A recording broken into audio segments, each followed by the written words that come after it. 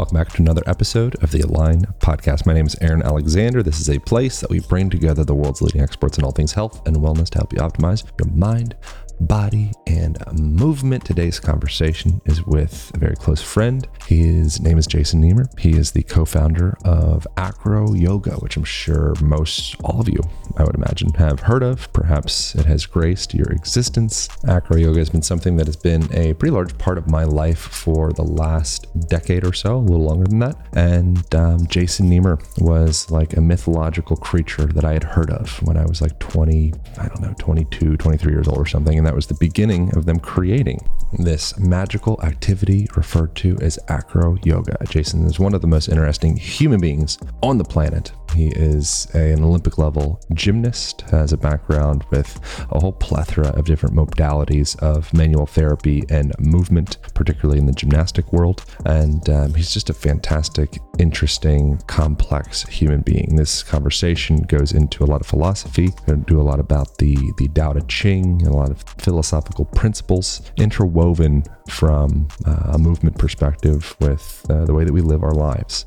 So I think you guys are going to dig this conversation. I want to thank you guys for leaving reviews on wherever you listen to this, Spotify, Apple Podcasts. I'm going to read one from EG Wellness. And what they say is, health resources for days. As a manual therapist and personal trainer, I use this podcast as the main resource when dealing with my clients and in my personal quest to become more aligned. No matter what type of diet, fitness, or mindfulness practice, you can find it all on this podcast. Aaron is the freaking man. Thank you very much, EG Wellness. Thank you to any of you. It just takes 27 seconds approximately to scroll down on your phone, press subscribe while you're at it, and leave us a little review. It warms my heart to get to read what y'all think of this podcast. Hopefully you feel it deserves a 5-star review, but whatever you think. Thank you guys so much. Appreciate you very much. I hope you have a tremendous day. Let's get to it with my guy, Jason Niemer.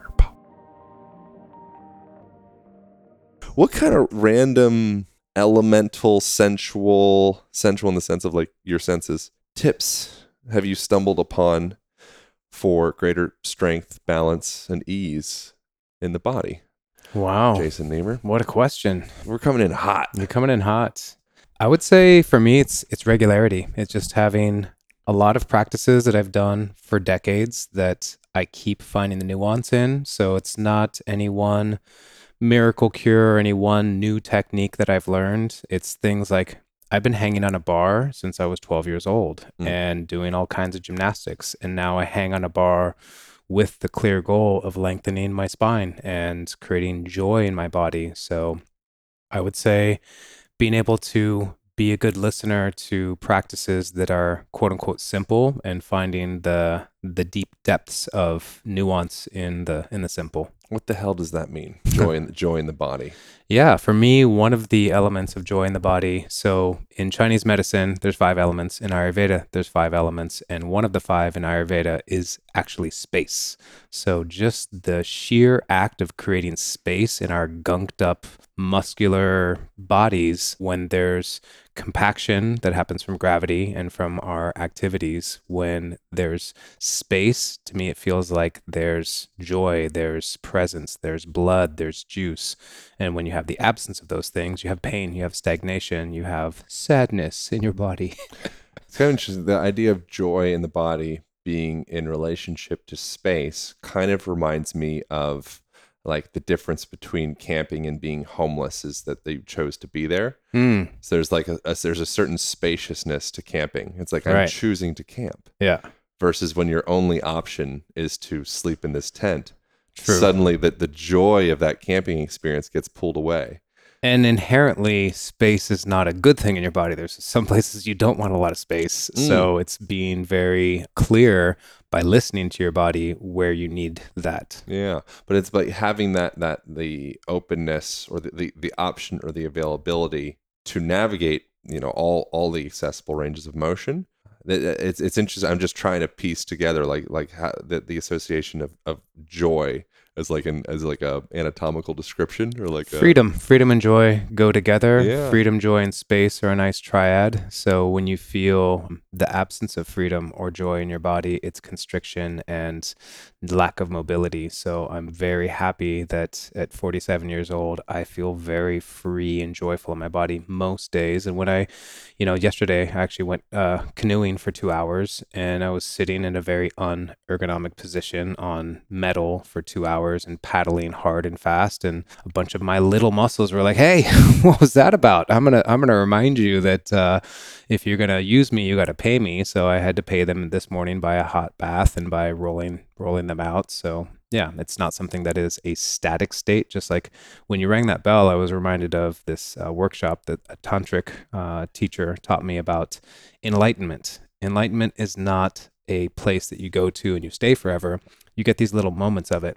One of his exercises was ringing a bell, and you listen to it as long as you can until you can't hear it anymore. And that moment where you can just barely hear it and you hear it, like that's a little flashlight to get you towards enlightenment.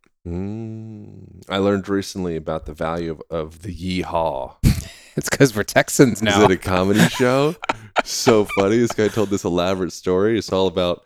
So this is a hack. Yeah. This is important. The yeehaw hack. It's changed my whole fucking life. All right. Since I learned. Lay it on me. So with the yeehaw, typically when people do a yeehaw,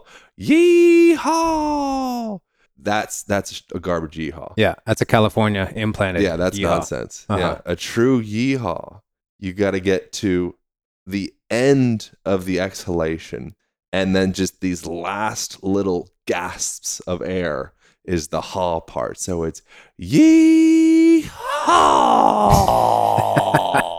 Wow. You get deep. All right. It's something I learned. All right. And I think that's just something I'm excited about. Texan enlightenment. Texan enlightenment here for you, ladies and gentlemen.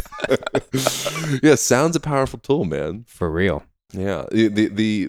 So I mean, we could go down some line of breathing and like audible exhalations, the value of that, but it's something that was interesting with the book, your latest book, Move Connect, your first and latest book, Move Connect Play, The Art and Science of Acro Yoga.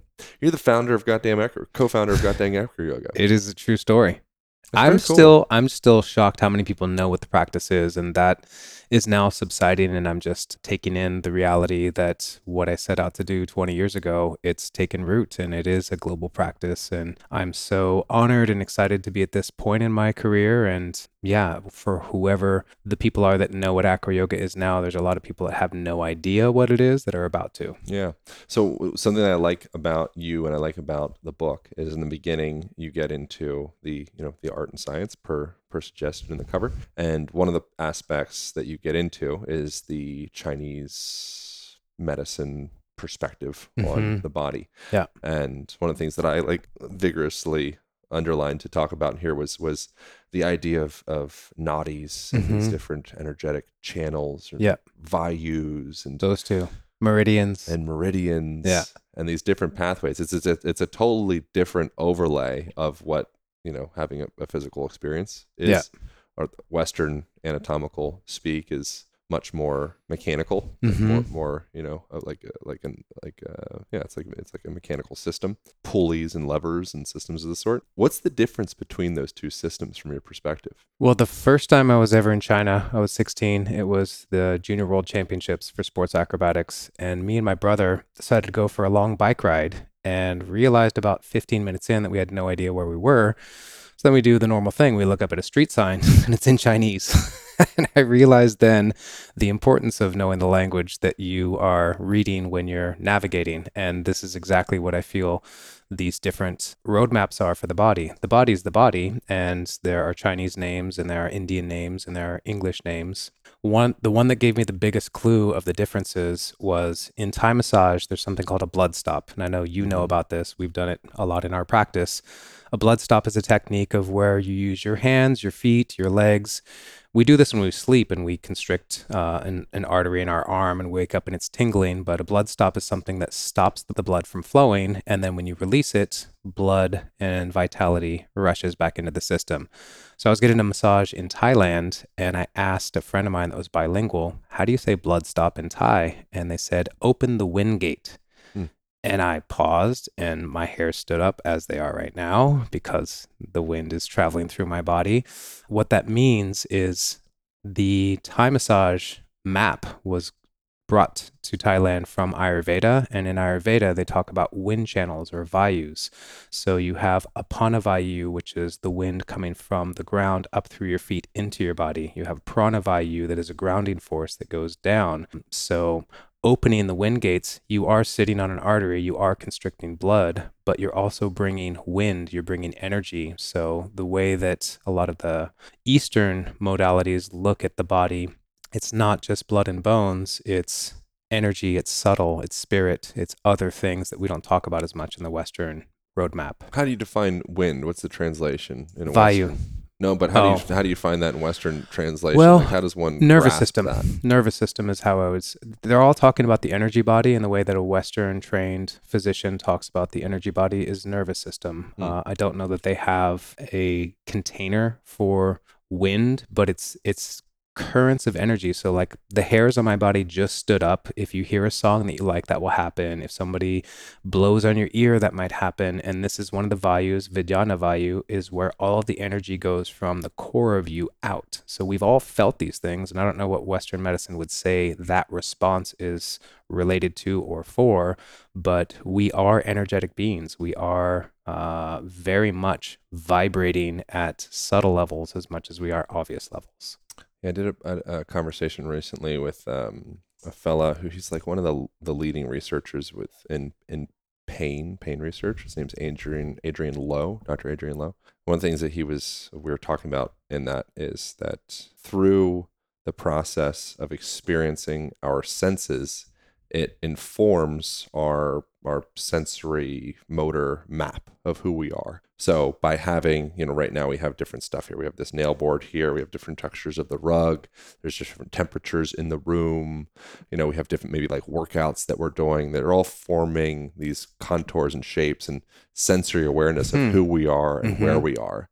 And when we place ourselves into maybe like a vacuum and we lose the sensual experience, we start to develop what they refer to in neuroscience speak as smudges in that cortical map. And so it's this place where it's like you need to kind of like continually be knocking the dust away and kind of like moving around. Like I'm thinking of like a statue. If it's like it sits out too long, it gets dusty. Maybe eventually you don't see it. Maybe a painting. Yeah. If it just sits there too long, eventually you don't even see the painting anymore. And through the human experience, it like exposes yourself in a way, but you need exposure, which is kind of an interesting concept. Yeah, and I think when you're saying that, what I am hearing is the energy body definitely informs the sense of the physical body. And there's an imprint based on the interactions that we've had and the stimulus that we've been bringing into our body. Mm-hmm. Yeah, exactly. So I think it's the reason that I bring that up, that I think is why it's interesting, a little abstract, but interesting, is the power of awe, something that I've also gathered from other resources, just this idea. But it's almost like a nutrient for the body in the way. And the reason I mentioned that is because you said your hairs are standing up, you know, and so that's like an old artifact of a biological function called piloerection, is like a fancy unnecessary piloerection. Yeah, piloerection. You're talking dirty to me It's this early in the podcast. Jargon, but I like to use words like that. But it's an interesting thing that you can, just through the experience of seeing something that are like, wow, she's beautiful. Or like, wow, like that musician, like I was like weeping. It was like invoking this emotion to cause this piloerection throughout my... Do you know it in Spanish? Probably the same piloerección or something like that. Piel de gallina. The skin of the chicken. Skin of the chicken. Chicken skin. All right. I bet you the anatomical like jargon speak for it would probably be the same. Like and it was taught to them by somebody who spoke in English first. Yeah, exactly. But that's such an interesting idea to stew on. I think like the value of this is kind of perhaps this is still in the realm of Move, Connect, Play, the book, because a big part of it is interaction and play and exploration of new, maybe like uncomfortable terrain of like, am I going to be judged? Am I going to be good at this? Someone, you're inherently with someone else in acro yoga. But it's what I'm getting at in a very long-winded way is there's a lot of ways to kind of open up that sensory, motor, cortical, whatever, that like map of who you are. And when we pull ourselves out of the human experience and we kind of lock ourselves up into some cubicle someplace, nothing wrong with that, but did you just kind of, you're in a blank room, got a blank screen, numbers, ones, zeros, not a lot of texture, not a lot of contours of temperatures, not a lot of things that make you go, wow. Your hairs don't stand up. Your so hairs often. don't stand up too often. Yeah, some dust on that that painting. That biological, neurokinetic, whatever, that organism starts to get kind of atrophied and smudgy. Yeah. And through the process of just being like impressed, it starts to, it like opens the whole body up, like down to your feet. Yeah. It's very fascinating.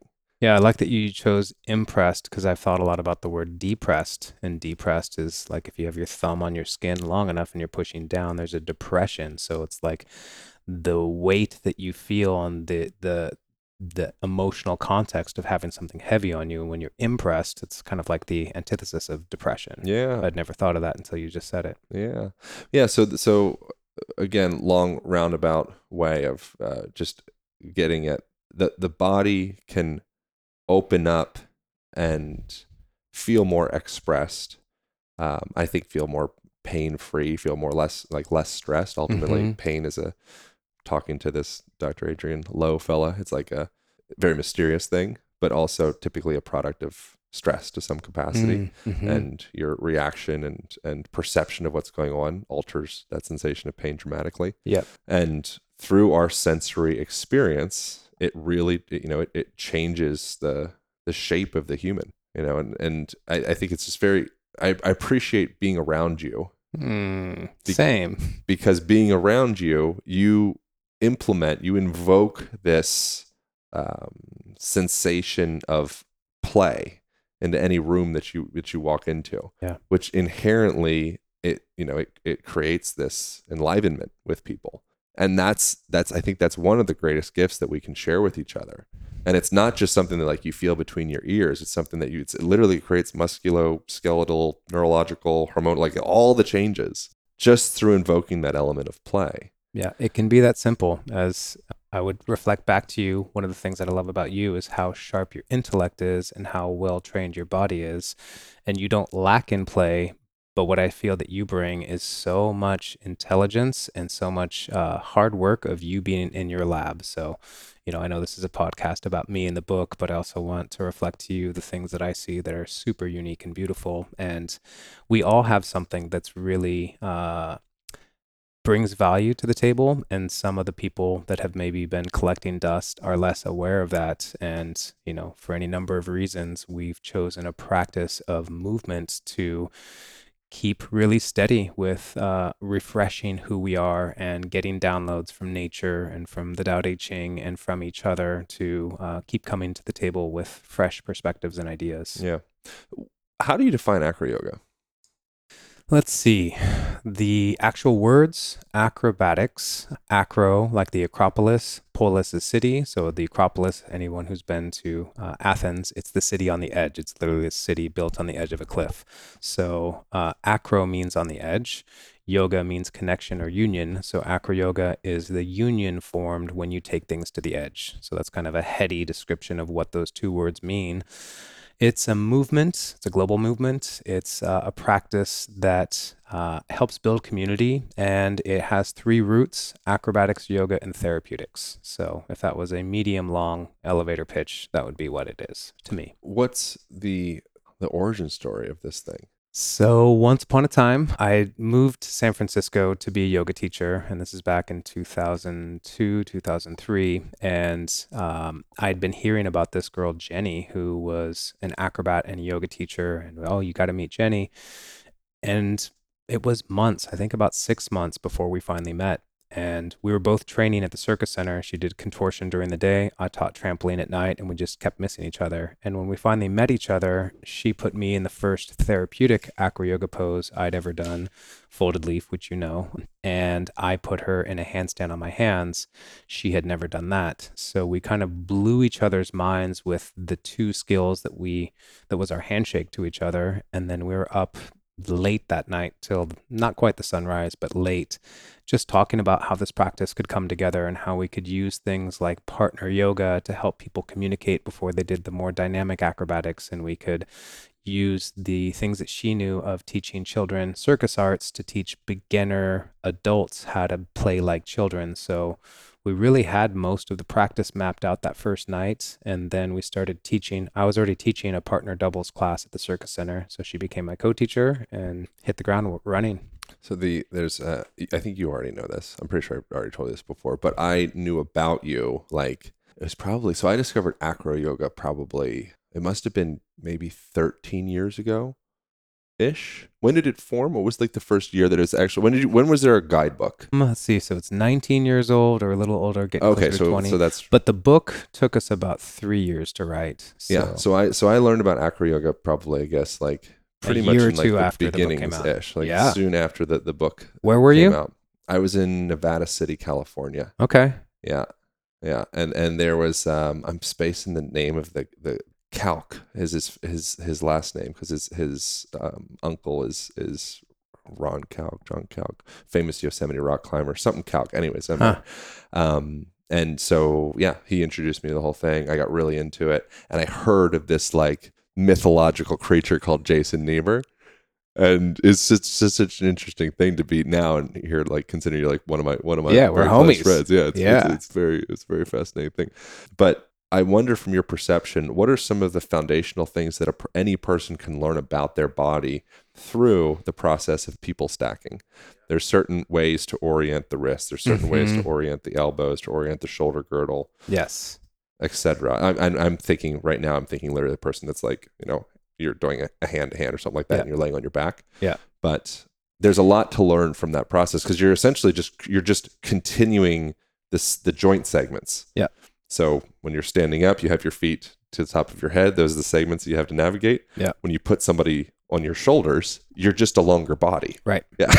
Well, the good news is physics doesn't change at the speeds that we move. Yeah. If you're moving closer to the speed of light, then things get really interesting. But at Newtonian physics, which is where all acro yoga currently is being done, we've been interacting in our bodies with gravity our whole lives. So it's not like people don't have a lot of experiential wisdom. And basically, if you get taught proper progressions, if you get taught a skill that is relatively basic, you can learn all of the things that you need to know how to stack. So basically, plank on plank is probably the most quintessential thing that I teach beginners.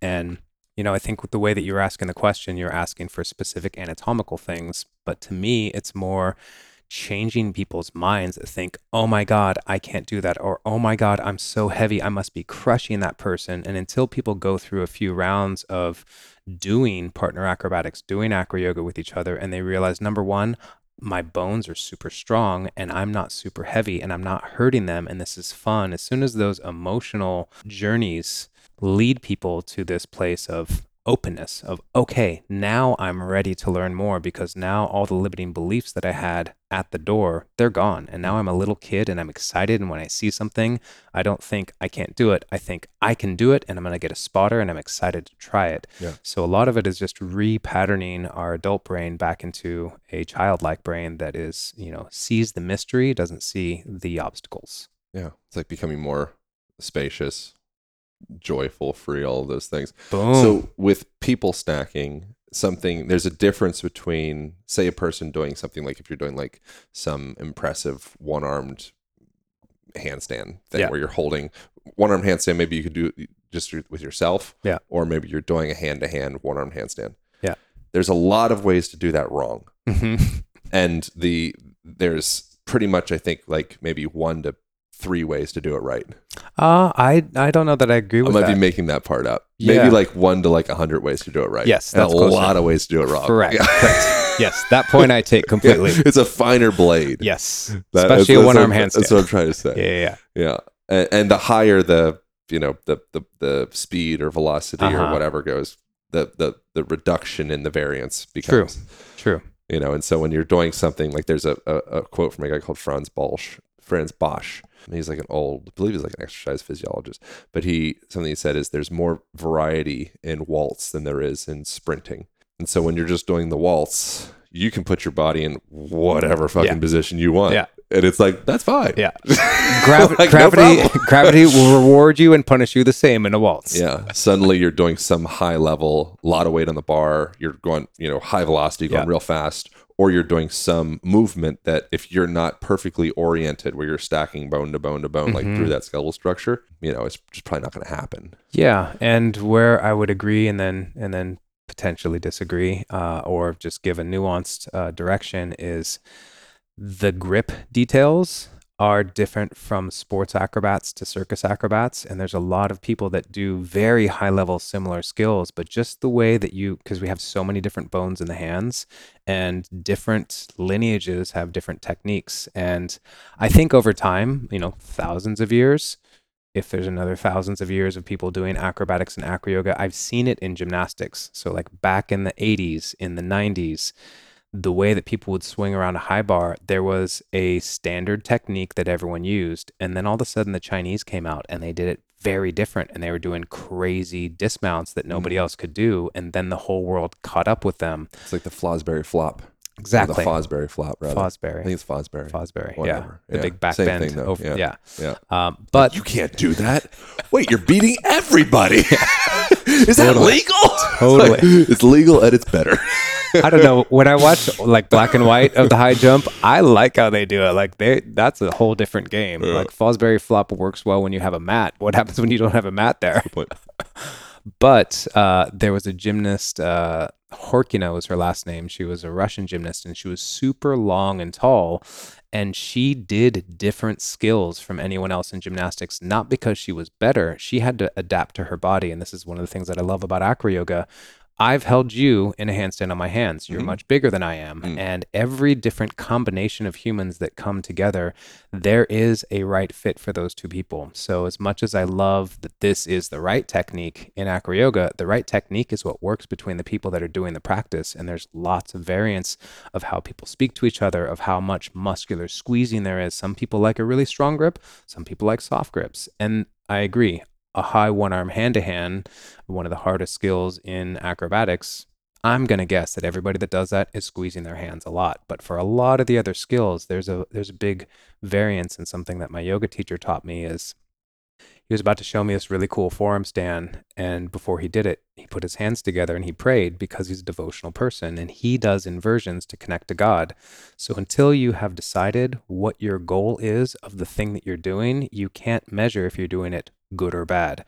So that's another thing that I think a lot of people that are really into technique are missing is, why are you doing the skill? Why are you doing the waltz? Why are you sprinting? And until you answer that question, you can't define if the techniques that you're training are getting you closer to that goal. I wanted to share something that has been an absolute game changer for my sleep and muscular recovery. That is magnesium, particularly Mag Breakthrough from BioOptimizers. Magnesium is a mineral that it's just wise to supplement. It's largely deficient in modern day soil. It's largely deficient in most people for that reason.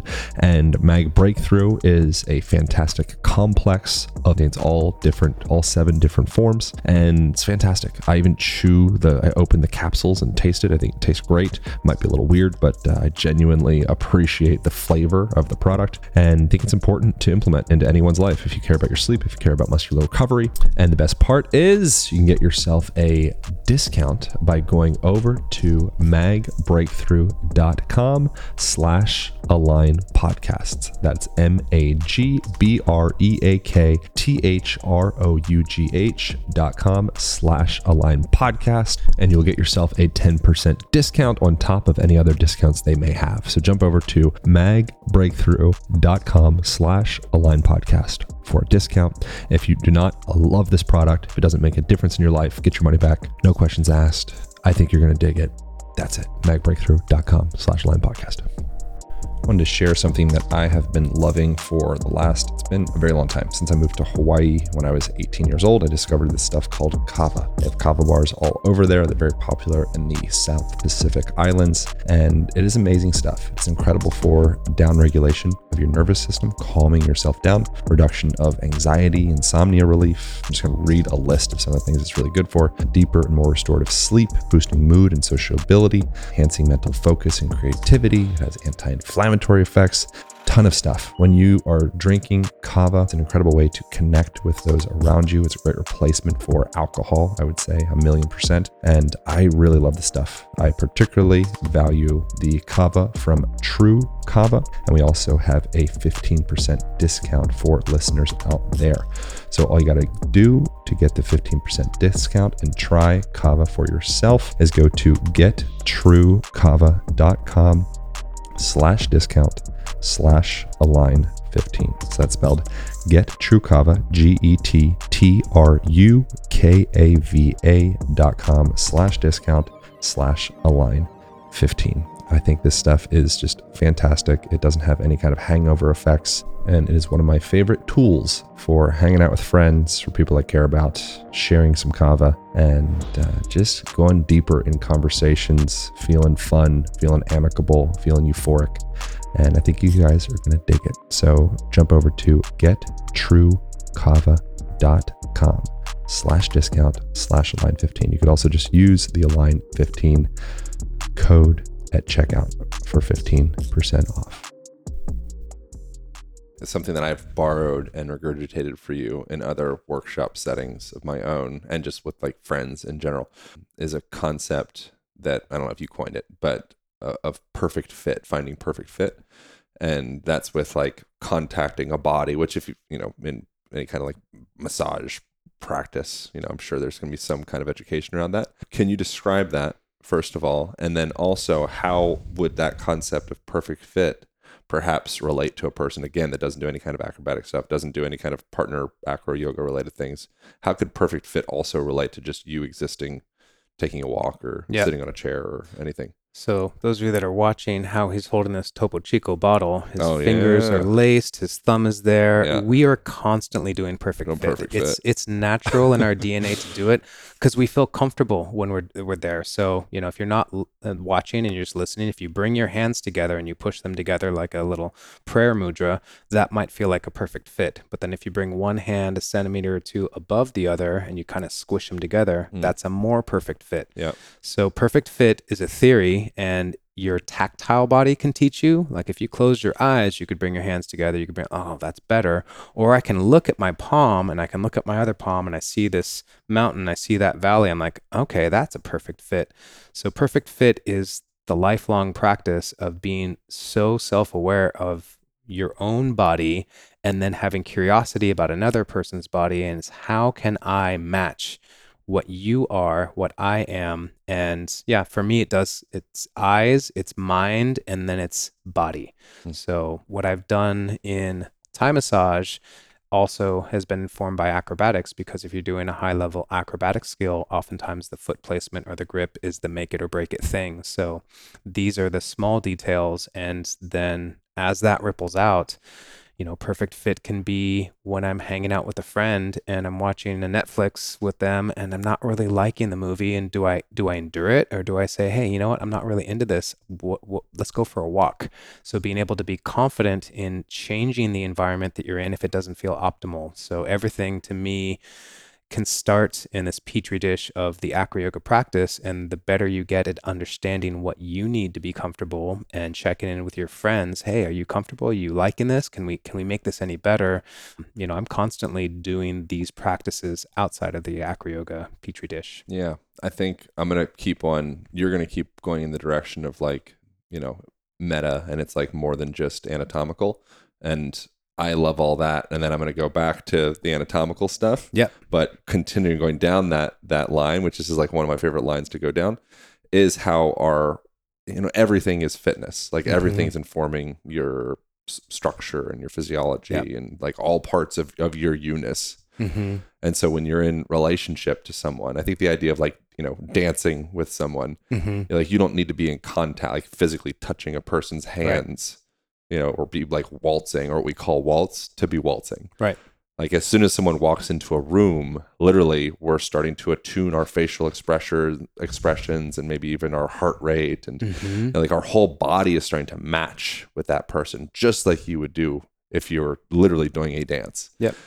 Gals start to menstruate together. It's we're always That's in this pheromones relationship as well, and hormones. That is olfactory. So all the senses. Yep. Yeah, we're all like auditorily, we're picking up Mhm. the tone of your language, the pacing of your language, like any access point, any vector of communication through our sensory experience, Mhm. we're tuning and dancing and shaping to that. I think that's such an interesting idea to think of, like that perfect fit idea.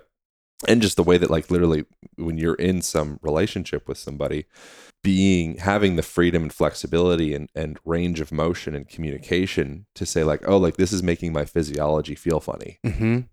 Like, Yeah. can we kind of change the fit a little bit? And perfect fit for me as well. So Ale very well, Yeah. my friend Ale, Yeah. and you've met Iffy, my acro partner now here. Every acrobatic training partner I've ever had, they need a different type of stimulus. And out of everyone I've ever trained with, Ale is the one. She wants me to treat her like a little sister, like just kind of yell at her and just be rough with her verbally. And we play that game. So when people watch us train, they think, like, you're such a dick. I'm like, no, she likes that energy. We're like a couple of teenagers fighting when we train, and we know it's a game. So a perfect fit is also definitely how well you are attuned to the things that you say to somebody else, because your communication can oftentimes be something that's comforting or very confronting, and understanding your partner well emotionally and how these words are going to land on them is another extension of perfect fit. So back to the anatomical stuff. So a person, if you're stacking, say you're stacking 4 humans, like a 4 high or a 3 high or something, you got a lot of humans on you. You got the vernacular. I like it. Yeah. In that scenario, your feet are going to matter. Yes, tremendously. If you're doing a 1 high, or a 0 high, or whatever you call it, just you standing in your body, that'd be a 0 high. Your feet matter. No, it's a 1 high. It's a 1 too high. Yeah, too high. Yeah, it's a 1 high. Or just somebody what would a 0 high be? We're going back into the metaphysical.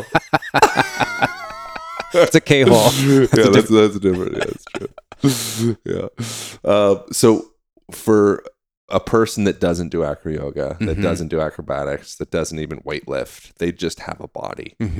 What can they garner from a person that stacks 2 to 3 to 4 people on top of their shoulders on how to exist in their body more effectively? Yeah. So what happens when you stack more people on your body is your alignment and misalignment becomes more important. So if you're the base and you have 3 people on top of you, you are in that moment feeling so much force that the alignment becomes critical for your survival, basically. That's the Franz Bosch quote.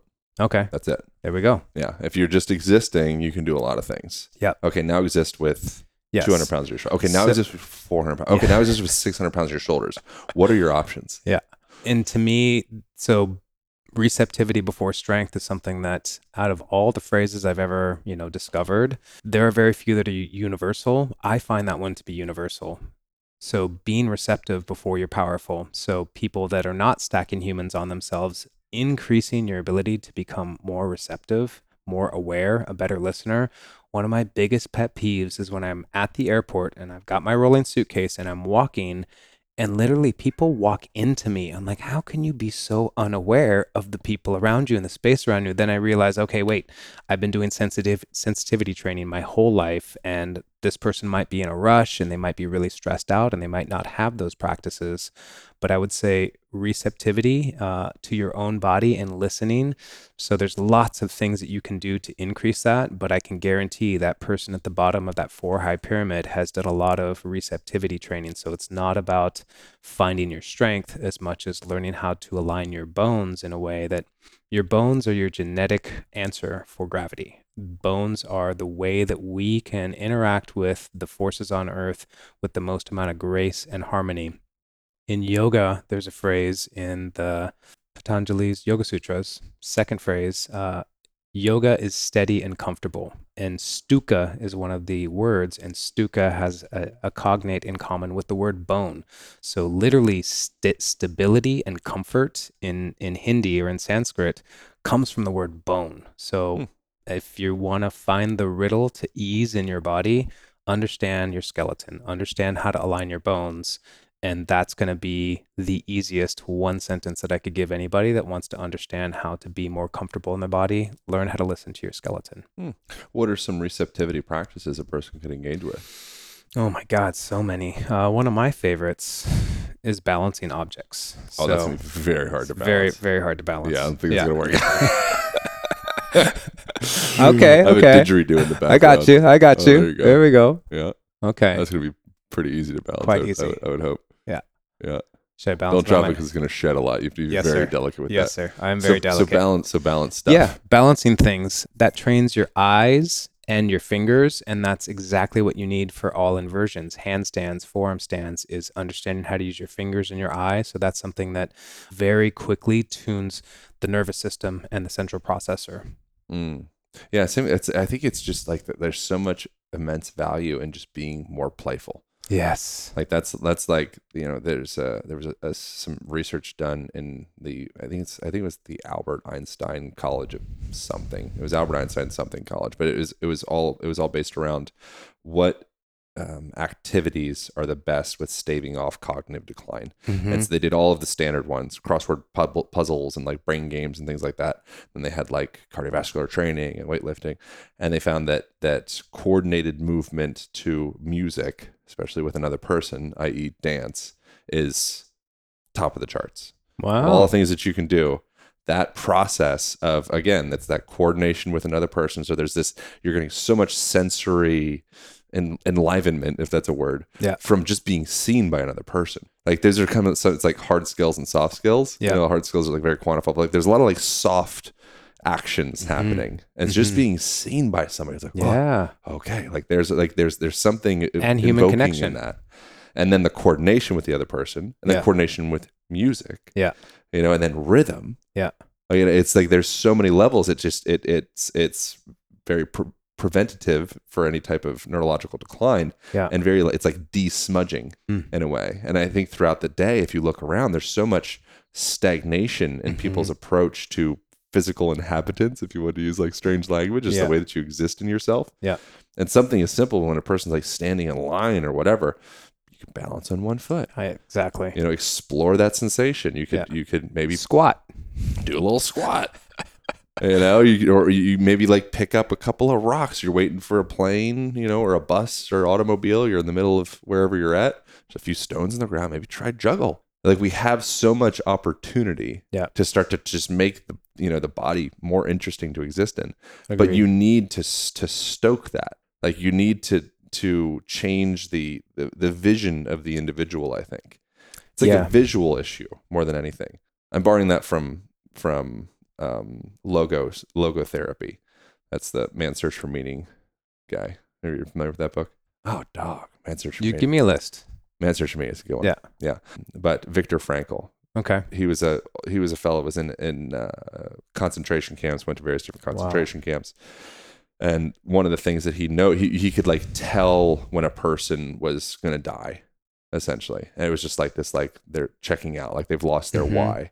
So everybody at this point has heard like, you got to know your why. It's like a meme, you know, like I think it probably came from somebody before him, but that was one of the most recent original origins of knowing your why. Yeah.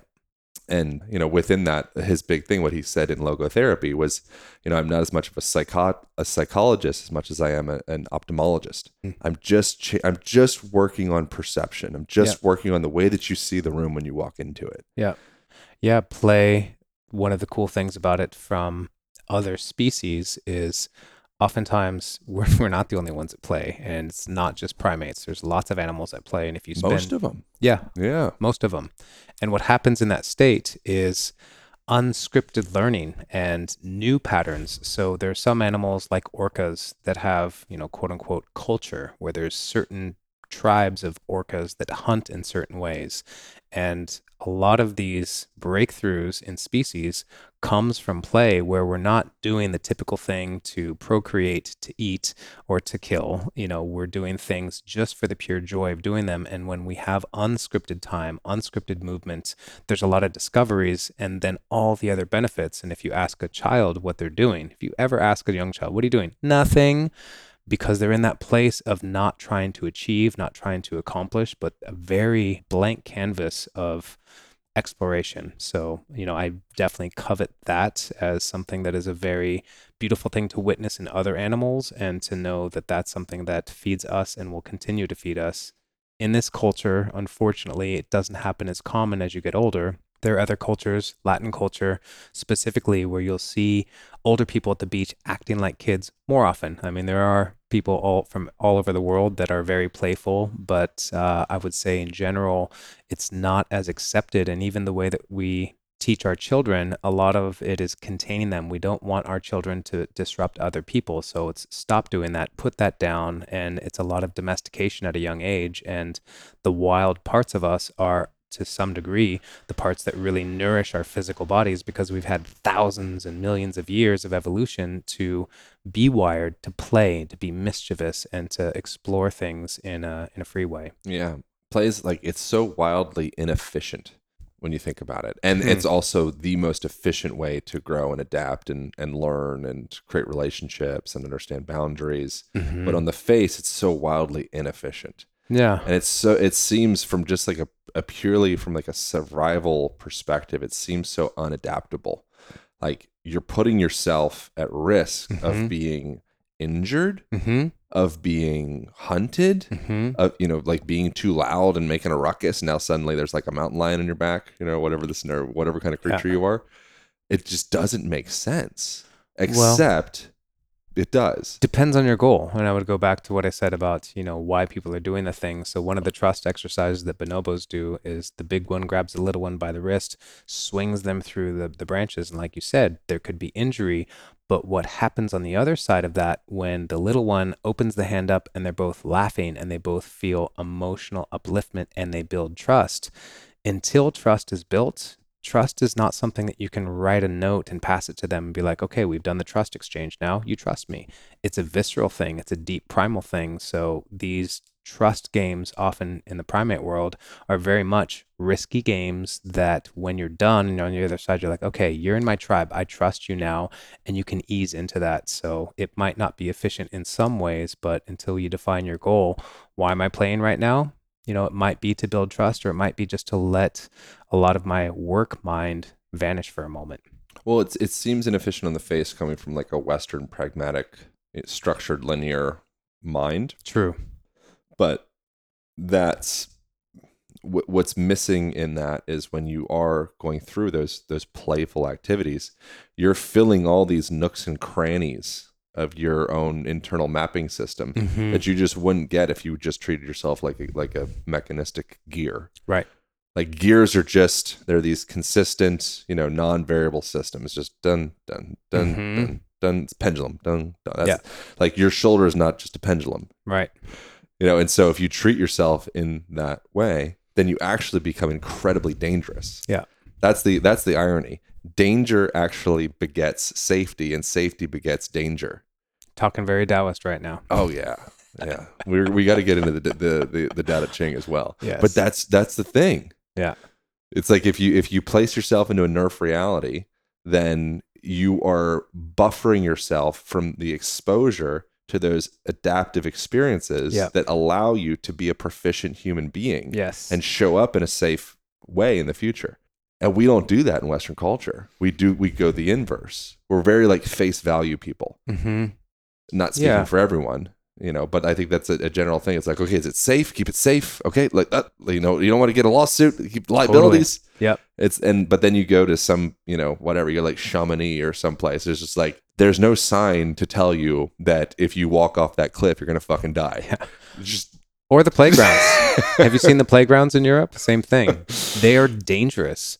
And all the playgrounds in America, the risk has been taken out to a large degree because of litigation. So children in Europe get a lot more education by gravity at a younger age, and they can then assess risk better than a lot of children that didn't have that. Yeah, we kind of choke ourselves out with safety. It's like suffocation. Yeah. It's very interesting. Yeah. What about the Tao Te Ching? How does that inform your experience with physicality? So Tao Te Ching, I started reading in college, and I've been reading it pretty much ever since. And this year, January 1st, I decided I was going to sit most mornings and read and also write different translations. So I have multiple different books. One is a more English version. The other one is taking the 5,000 characters and defining the characters and not giving the narrative or not condensing. So a lot of what I've learned in the Tao Te Ching is just the way that I see the world and the way that I see happiness, suffering, balance. So, relating it to physical, it definitely relates to physical, but I would say the biggest shift is just I've been looking through the lens in a certain way before Taoism, before the Tao Te Ching, and now daily I'll see the world in a more unique and I think grounded, balanced way. I've let go of a lot of the comparison and the binary of good and bad, and also not trying to control or affect things as much as I had in the past. So just being able to be more of a witness to what is versus trying to make it a certain way. I think one of the quotes, you said you were going to use a quote out of my book and yours. I think probably, and it was a Tao Te Ching quote. I think probably the one, upon reflecting back in this moment, I think it's probably one about being those that are like supple and fluid are disciples of life, and those that are stiff and rigid are disciples of death. Could definitely be that one. I think it was definitely be that one. Yes, because when you showed That's me, legit. when you showed me, it is so legit. Actually, yeah, I know. I bet it was that one. I know what chapter that is. I have an idea what chapter that is. Yeah. He speaks about it in many ways, but one of them was like, become supple like a newborn child. And, a newborn child has no tension patterns. There's no repetitive stress injury except maybe suckling the breast. That's all the muscle that's been used so far. So Well, it's actually repetitive stress development. Through that suckling, you're changing the structure of the tongue and the jaw, and you're actually forming the facial structure. There we So go. if you take that away from a person, it's actually is going to lend to crooked teeth and like a compressed jawline and a lack of development of the tongue, and then the tongue is continuous with the throat, and that it keeps on. It doesn't just stop. Like there. I said before, all the brilliant things that you have in your head, I love that you know that and you share that, because those things are really validating to the human experience. And you could just think, do it the natural way, but you have definitive evidence of what the natural way means and what the benefits are. So just shine it on you again. Yeah. I mean, the body. I think the body is like so like not that complicated. It's like, okay, like naturally, organically, nature kind of provokes us to do certain things. It's like suckling on your mom's breast. You're like, oh, interesting. It's not just a nutritional thing. It's also a structural, mental, Mechanical. Emotional, oxytocin. Like there's so many different levels to it. Yeah. And I think it's the same thing with like, oh, interesting. Nature inherently nudges us into spending time on the ground. That's just naturally, you're probably going to squat, and you're probably going to lunge, you're probably going to kneel, you're probably going to go through this range of motion. It's like, oh, well, that's really helpful with circulation and even supportive for neurological development and, all of the different, like the dopaminergic systems in the brain, like all of that's tied into, it's not just a brain in a vacuum thing. Yeah. When you move the body, you move the brain, you move the hormone, you move everything. And so if we just allow ourselves to like almost like be moved by a radical environment, then suddenly health just starts to manifest. There were no couches on the savannah. There were no rocking chairs on the savannah. We were raised with climbing trees, hiding in caves, and sitting around a fire. Yeah. And I wonder when the origination of shame developed, because that's an interesting like suit that we wear that has musculoskeletal contractile consequence. I think it came from the Brits. Brits. I'm going to guess that. God dang it. And I'll tell you one of my funnier stories about British American interactions. I was at a day spa, men's day spa, and it was men's day. So I'm like, all right, cool. So I walk out butt naked, and all these men are in shorts, and I'm just like, all right, y'all are staring at my cock for the next hour because that's what we should be doing. Cock exposure therapy is what I call that. That is. Yeah. And it just helped me see and realize, because as Americans, I think we're very shameful of our bodies, and we have a very clear way of what is right and what is wrong. And the Germans, who are some of the more uptight, emotional creatures that I've met, they have a very healthy relationship with nudity. And it's very common that multi-generational people are naked in the sun. So yeah, I think that we inherited some of those vestigial organs, if you will, from the Brits. And each culture has its gifts and its obstacles. And we do at this point in time get to pick and choose to some degree which ones we want to conform to. And we were talking before we hopped on this, how we're the ones at a party that will squat or sit on the floor or take off our shoes. And it's awkward. You know, I don't always like being that guy, but I don't want to conform into a world where I have to wear shoes or sit on a couch to fit in. And I don't aim to fit in either. That's another thing. I think with the thing with that, I feel like at this point I could almost write like a handbook, because I've gone through years of processing of that. And at one point, like wanting to be different, which I find that incredibly annoying. Like I really want to like stand out, you know, which it's like natural. It's like peacocking. It's like also very like an evolutionary pattern. Totally makes sense. Yeah. It's what people do with a watch and with a car. And it's just that, you know, but then there could be like, oh, like look at my, you know, my toe spread, or, you know, my ankle dorsiflexion, you know, like I'm a healthy biological organism, damn it. See me. But that part, I don't like that part so much. So the other part is just like doing things unapologetically that are to the highest good of your cells. Yes. Like if it's good for my cells, fuck off. Yeah. It's not, I'm not affecting your cells in a negative way, other than you maybe having some type of like ridiculing, like, oh, who's that guy squatting while they're waiting in line? Yeah.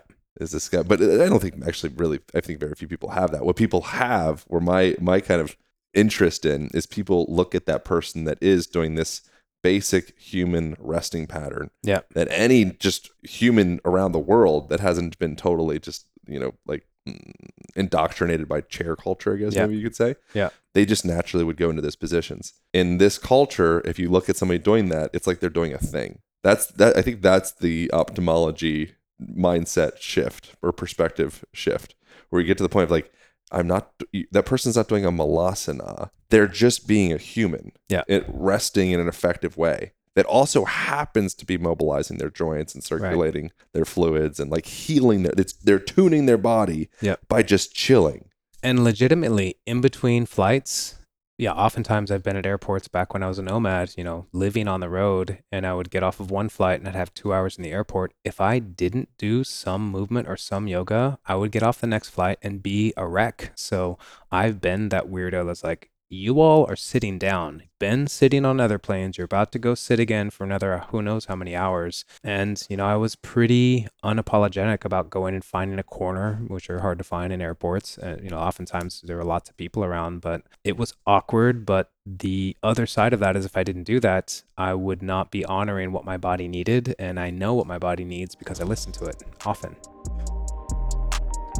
Like to take a moment to share something that I've been taking to make sure I'm covering all the bases with getting my greens. I've been taking Organifi's green juice for it's been about 3 months, and I really love this stuff. It tastes absolutely delicious. It's like one of the best beverages you could possibly serve on a hot summer day. Throw some ice on there.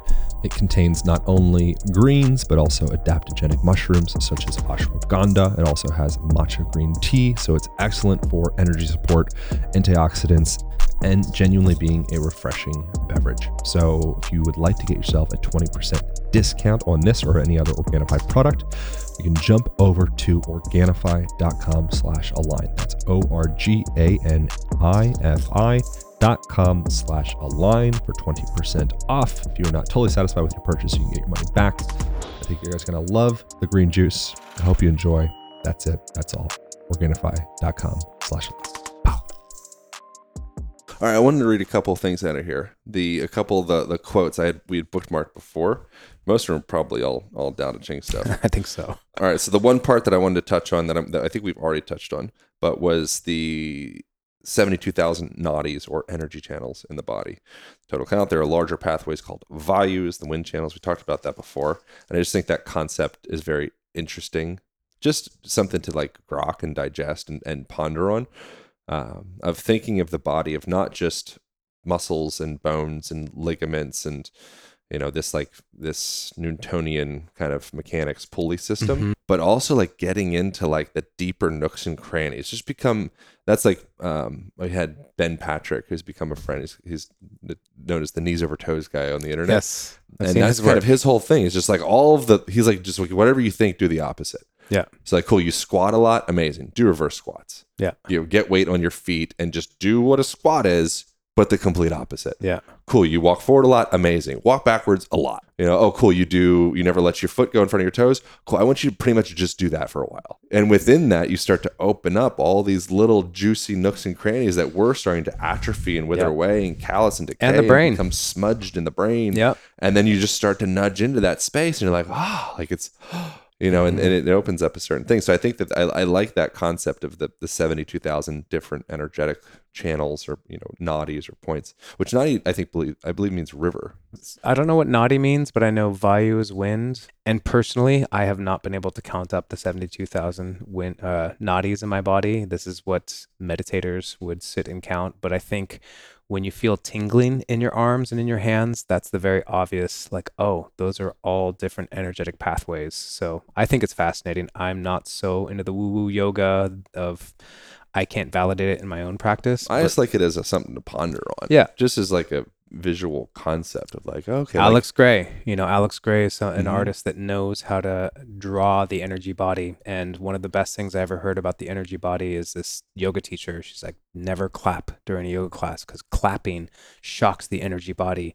And I was thought, what does that mean? And the next day I was driving in my car and a rock hit my windshield. And anyone's ever felt When you that, close up. like your whole body pulls back a centimeter. It's like, Yeah. and so that's shocking the energy body. The issue with that is it changes based off of your perception of what's happening. Yeah. So in that, it's alarming. So if you're like laying and you're in, you know, whatever, Shavasana, whatever, and somebody goes, way different than, you're amazing. Yeah. I think. Same, different application of the same thing, that sound can affect your neurological homeostasis. Mm-hmm. But some people, if they grow up in a situation, say they grow up in New York City and they grow accustomed to traffic and honking and sirens and people yelling, fuck you, that, they're like, Well, and think about all the New Yorkers that you know that have lived there for 20 to 30 to 40 years and how they present themselves energetically. Mm-hmm. They're intense people. Yeah. Not the most sensitive on average. But a lot of times they like it. Yeah. A lot of times they veer towards like, no, like if it's too much, just the woods, like the crackling, the fire, like it feels good. It feels soothing for a bit, but I really want to, my baseline is set to that, you know, commotion kind Totally. of. So one of the quotes in there that, or not quote, but one of the ideas in there that I thought was interesting to share is, so when we experience these pranic blockages, which prana, how do you define prana? Energy, life force. Okay, cool. So pranayama or pranayam, the control of life force. and it's typically classified in like breathing practices exclusively. Yep. So the life force is dictated by the breath. And yama is control. There's the yamas and the niyamas, the controls and the observances. And these are like the 10 commandments of yoga. Interesting. Yeah. So when there's these energetic blockages, one of the analogies in here that you used, that I think is super interesting, is like a blowing wind, like these vayus down a shoot of bamboo, which they're hollow inside. So if there was some gunk inside there that's blocking the wind from being to pass, so you could think of that in your body. It could be your cardiovascular system. You could say a blood clot. You could say some kind of neuromuscular thing or neurological thing or nerve thing.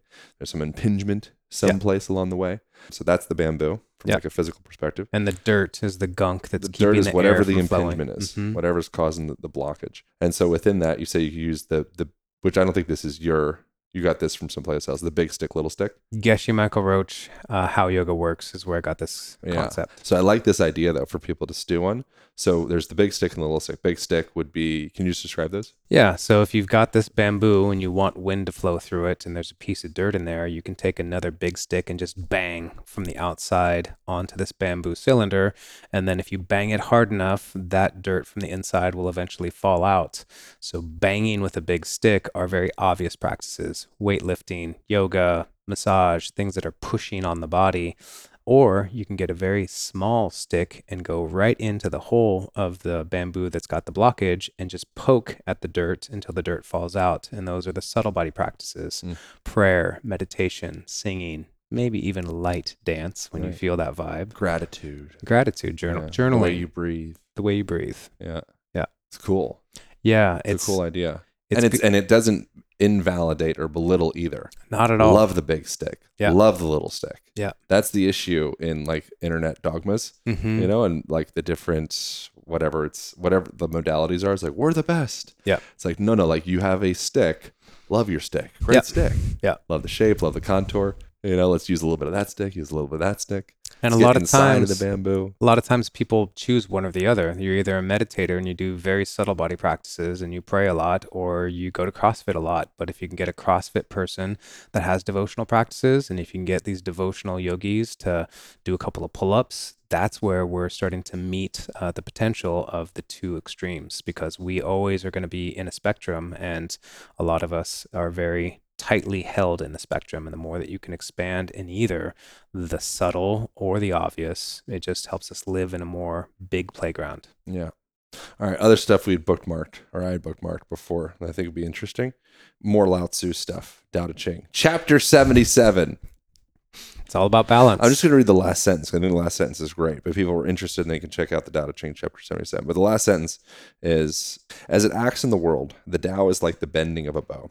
The top is bent downward. The bottom is bent up. It adjusts excess and deficiencies so there is perfect balance. It takes from what is too much and gives to what isn't enough. Those who try to control, who use force to protect their power, go against the direction of the Tao. They take from those who don't have enough and give to those who have far too much. The master can keep giving because there is no need to her wealth. She acts without expectation.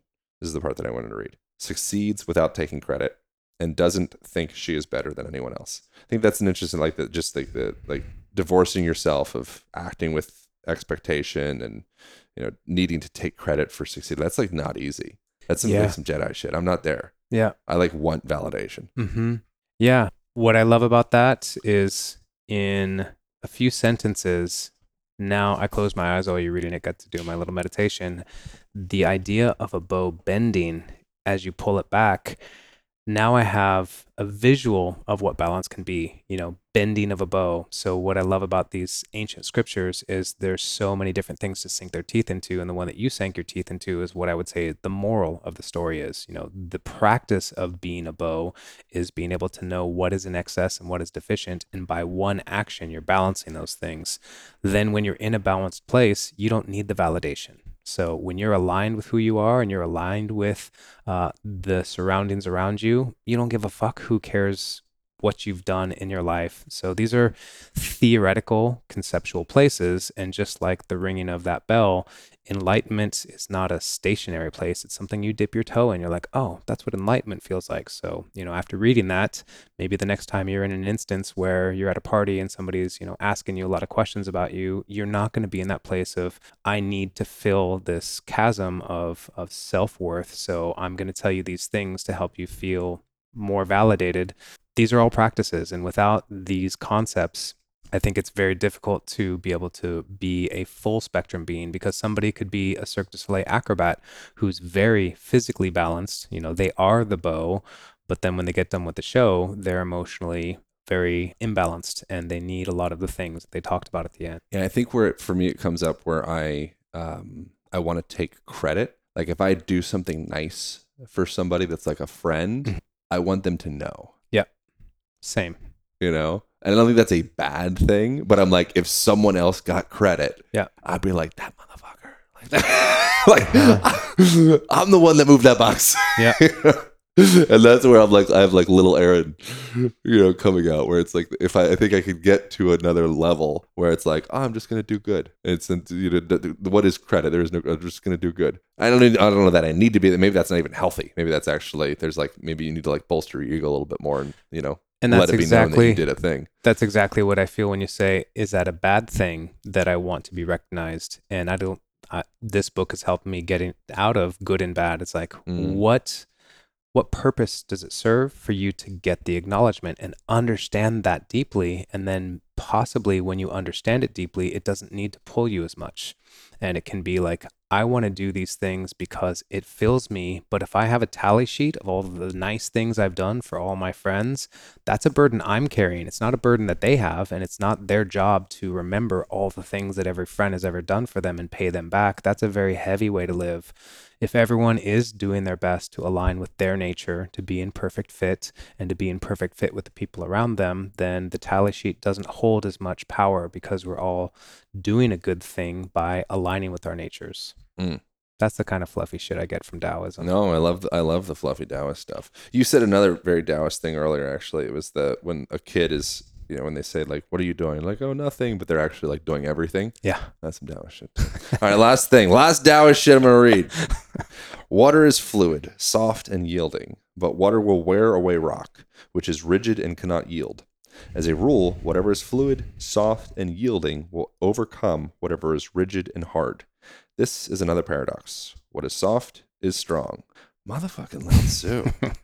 Just, you say you wrote all this stuff in like one night in prison or something? So they say. The story goes, Nice. and with Patanjali, who wrote the Yoga Sutras, or Lao Tzu, when you write things that are thousands of years old, there's no historical record of knowing if it was one person or a collective of people.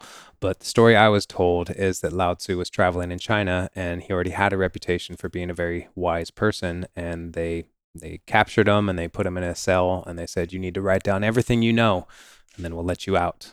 And in one night, he wrote the Tao Te Ching, and they let him out. I love that story. Who really existed in the past? Who, like There Abe was Lincoln? there was some wisdom.